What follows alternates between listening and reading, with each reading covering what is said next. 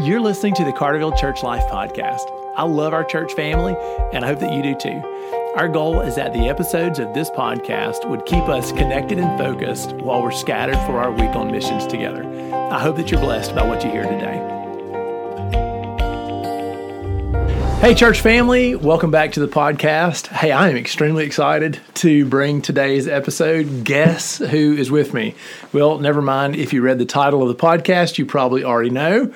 Tim Hubbard is with us today on the podcast. Hey, Tim, welcome. How are you doing, Ben? It's good to be here with you. Man. And, good always to be back at Carterville. Gosh, man, it is so good to see you. So a lot of our listeners don't know Tim Hubbard, and that, just like blows my mind because I cannot imagine not knowing Tim Hubbard. You're one of the first guys really that I knew when I was coming to do Disciple Nows before I was ever the youth minister. Mm-hmm. I remember Jim Kane sent me to do Disciple Now one year in your house. You and Mel were the host homes, and so even before I was, I guess, on staff at Carterville, I guess probably 2 years before, I got to meet you guys, and then you were here for 17 years. Yeah, a lifetime. It seems like, I'll tell you this, when I came 20 years ago, I think you'd already been here for 12.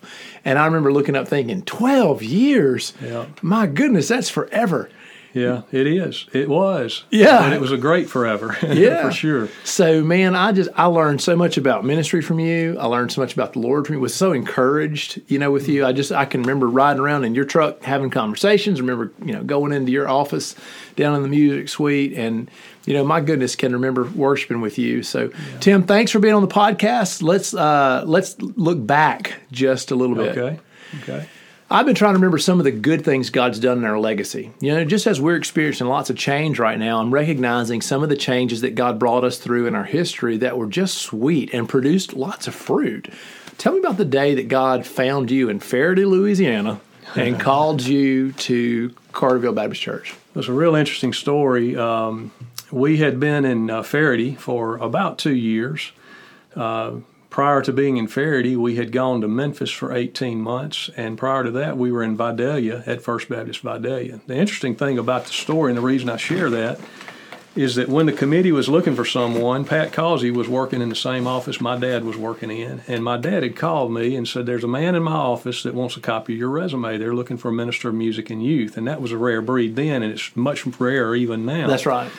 And so I just said, well, Dad, I'll get you one sometime. And like you do when your dad asks you to do something, sometimes you just kind of postpone. So I took my time about that. But in the meantime, unbeknownst to me, Spike Hogan had mentioned to the committee that he thought that I would be able to do the job well. He and I were in college together at Cary. And so Spike had asked about that. And then I get this information from the convention office to fill out a resume. There's a church in Mississippi interested in you. So I fill it out and leave for youth trip. And while we're on youth trip, we've got our youth choir from Faraday. We stop at a mall in Pensacola, if I remember correctly. And I look up, and here comes Spike and Kitty Hogan. And Spike pulls me aside and says, man, listen, I recommended you to my dad's church, and he and Mom are coming to bring our kids back to us, so maybe we'll get a chance to meet. So we had an impromptu interview with Brother Leland and Miss Donna Ruth right there in the mall while our youth group was running the halls of the mall wondering what in the world's going on. Right, yeah. But anyway, long story short, when the committee got the information, Mike was the chairman of the committee, and he went home to his dad's office and said, I've got the resume of our next guy. And his dad said, no, I have, because Pat had passed on the resume. So it just was one of those things. It was, you just knew that God's hand was in it. And from the time we visited them with the committee and things began to go into place for us coming, it just was, you could just tell it was a God thing. Right. Very, very blessed time in our lives. Melanie and I, of course, we had our two children, Meredith and Lee, and they had the privilege of growing up here, and we loved Carterville and thought we would never leave. Yeah. Didn't want to leave. Yeah. But God sometimes comes along and says it's time to move. And man, I'm going to tell you, you guys made a dent. Yeah. I mean, in 17 years, you guys impacted the culture of the church, so many of our plans and dreams, just so many people. Mm-hmm. For example, you were my wife's youth minister. Yeah. Not just Lindsay, but a whole generation of folks who now are, adults at Carterville raising kids or adults in ministry elsewhere, wherever. Right. You guys invested so much in them. Yeah, and one of the things that to me is interesting about those days of doing both music and youth ministry, we desired to see the church grow to where we could separate those, and we were able to do so eventually. But in those years, trying to accomplish all of that, and as our church was growing during those days, we were having to find unique ways to try to reach kids in our area. One of those unique things became the Believers Bash. Oh, yeah. And we had, the first year I was here, all of our youth groups did, ball game, fifth quarter activities, after every home ball game. We just competed with each other about who could get the biggest crowd, So we decided after that first year, I got Kevin Cooper, who was at Petal Harvey, and Tony Daughtry was serving at First Baptist at the time. Got those two guys together and said, guys, let's try something different this year. At least for one of the home games, let's try to get everybody together. And so we started Believers Bash, and I guess that's still going on. Yeah. Last I heard, it is. Well, last year was the first year we haven't had COVID. Yeah, COVID took it away. Yeah, COVID got it from us last year. So that's the first time we've missed it. But that's been, that's one of the unique memories of the time here. And then seeing how, worship changed so drastically over the years because we were wading through what the convention knew and churches around the world knew as the worship wars. That's right. Oh, yeah. So you were leading right to the midst of that. We tried to just do what we felt the best thing was to do. And remember Brother Leland and I talking on several occasions, the pendulum always swings in both directions, and if we can find somewhere kind of in the middle that touches both extremes, we'll pull everybody along together. And fortunately, that's how God. Well, and that's still our worship style now. Yes, we still want to bring the best of the old and the new. We still want to be contemporary enough for our young people and drawing on those just traditional hymns of our faith enough that our senior adults, I'm glad for that. Yeah. Well, the church is always going to be multi-generational. Yeah. And if we ever try to make it just one generation, we've really narrowed the scope of who we can actually reach in some way. So, Tim, the Lord called you away, and I called you the other day on the phone because I'm listening through some of our old worship services, and I just happened upon, I had no idea, but I happened upon the worship service in April of 2006 when you read your resignation letter. And I'll be honest with you, just for me, listening to that in my truck driving to the hospitals and back was heavy. Like I remembered how heavy that moment was, for me hearing you do that.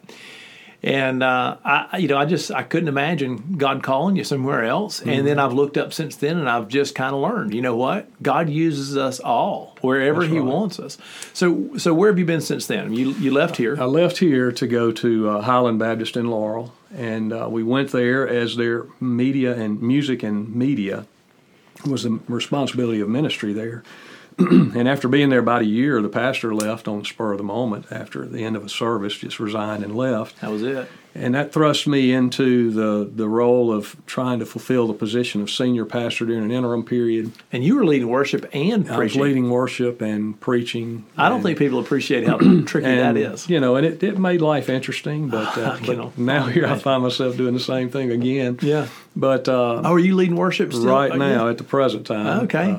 But it's good that you have the talent to do that. Yeah, and it's you just love it. You never lose that love for leading people in worship. Yeah. Whether you're part of the worship team as the preaching pastor or as the worship pastor. Yeah, right on. It's all worship.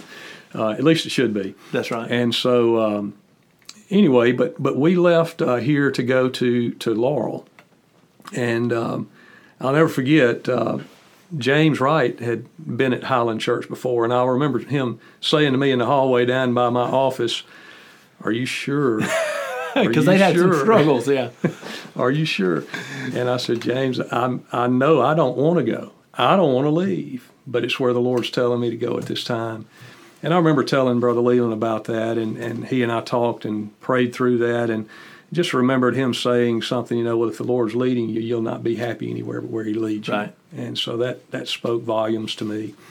And anyway, so we went there. After being there for 6 years, of course, we called a new pastor in. Gene Douglas had come as pastor, and I was back doing just the music and media. And of course, always found something to teach and was heavily involved in the discipleship process there, like I tried to be here too. And anyway, long story short, I get a phone call from the committee at Seminary Baptist, and they're looking for a pastor. And so that put a new challenge in my life. I'd never really dreamed of being the lead pastor, preaching pastor, senior pastor, whatever title you want to put before that, but the one responsible for the entire congregation. When you're on staff as a pastor, you love people, you shepherd people, but you usually find yourself dealing with just those folks that you spend the most time with in your area of ministry. But to be pastor, it's the whole church is your responsibility. So there's a weight there that maybe was not there. Oh, man. Or maybe that I did not feel otherwise. I told you, for me, I've told plenty of people, who are in ministry and exploring new roles in ministry that, like, I didn't see it coming. But the day that I moved from associate pastor to lead pastor at Carterville, it's like the weight that was on my shoulders changed overnight. Yes. And it's hard to explain. But just how you feel responsible for the church. And so, in talking at committee, the Lord has used the story of Moses numerous times in my trek in ministry. Right. And he brought that story back to my mind. And when I was in college, in an ensemble, and we sang the story of Moses that Ken Miedema had written, and it's just a dramatic musical presentation of the life story of Moses. And I'll never forget that part of that story was when God told Moses, he asked him, "What's that in your hand?" And he said, "Well, it's just a staff. It's a rod." And he said, "Well, you need to throw it down." Because for me, when I started meeting with a committee at seminary, the struggle was not just here I'm going to change churches again, if that's what the Lord wants. But here was a shift in what I knew. My tool bag for ministry had been the use of music and leading in worship and the gifts and the abilities that God had given me there. And now I knew that he just had asked me, as he reminded me of Moses' story again, that I needed to throw that down. For that shepherd staff, that was what Moses knew. Yeah. I mean, that was his life. That's right. In those days, in that 40-year period of his life anyway.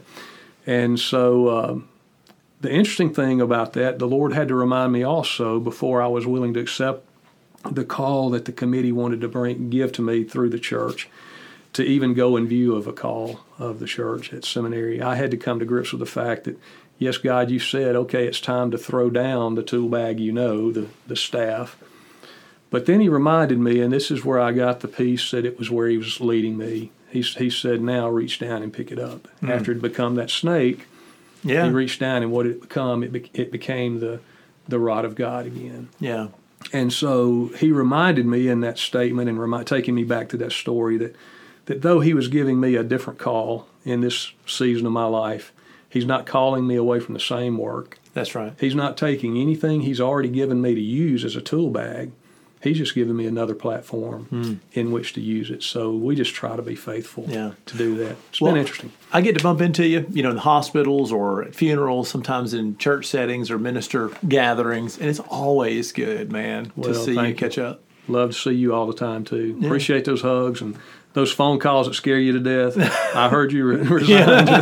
Oh, so just to make sense of that, so you did not know that I was listening. No, who knew? Nobody knew that I'm listening to 15-year-old worship services. Yeah. But I called you the other day just so that listeners make sense of that, and I said, "Hey Tim, I heard you resign this morning," and you said, "No, I didn't resign." I said, "No, I didn't hear that you resigned. I heard you resign. I listened to the day." But, man, I love you. It's so good to see you. Proud of you. Hey, so, Tim, this is Bible School Week for us. Yeah. Let's wrap up this podcast with something Bible school. Give me some Bible school. How do you talk about Bible school at Carterville without Miss Gwen? Oh, my gosh. The years of working with Miss Gwen through Bible school and all the other volunteers, of course, Bible school here has always been such a big thing. I remember all those mornings getting on the old bus. Oh, yeah, the old white bus. The old white Goose, bus, baby.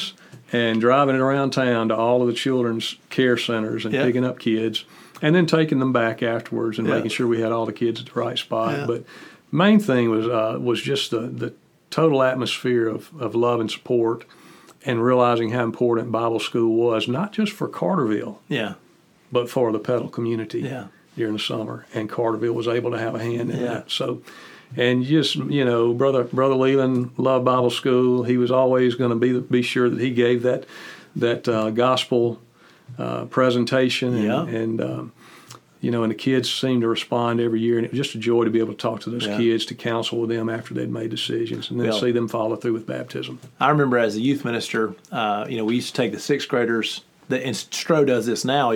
Now what Stroh does is way bigger and cooler than what I did. But I inherited a plan. We went bowling one day, but one day was your pool. We would go to your pool and swim in your backyard over on Pine Knoll. That's right. Yeah. Well, anyway, hey Tim, we love you, man. Thanks for taking time to be with us today. It's been a pleasure to have you on the podcast. Thank you, Ben.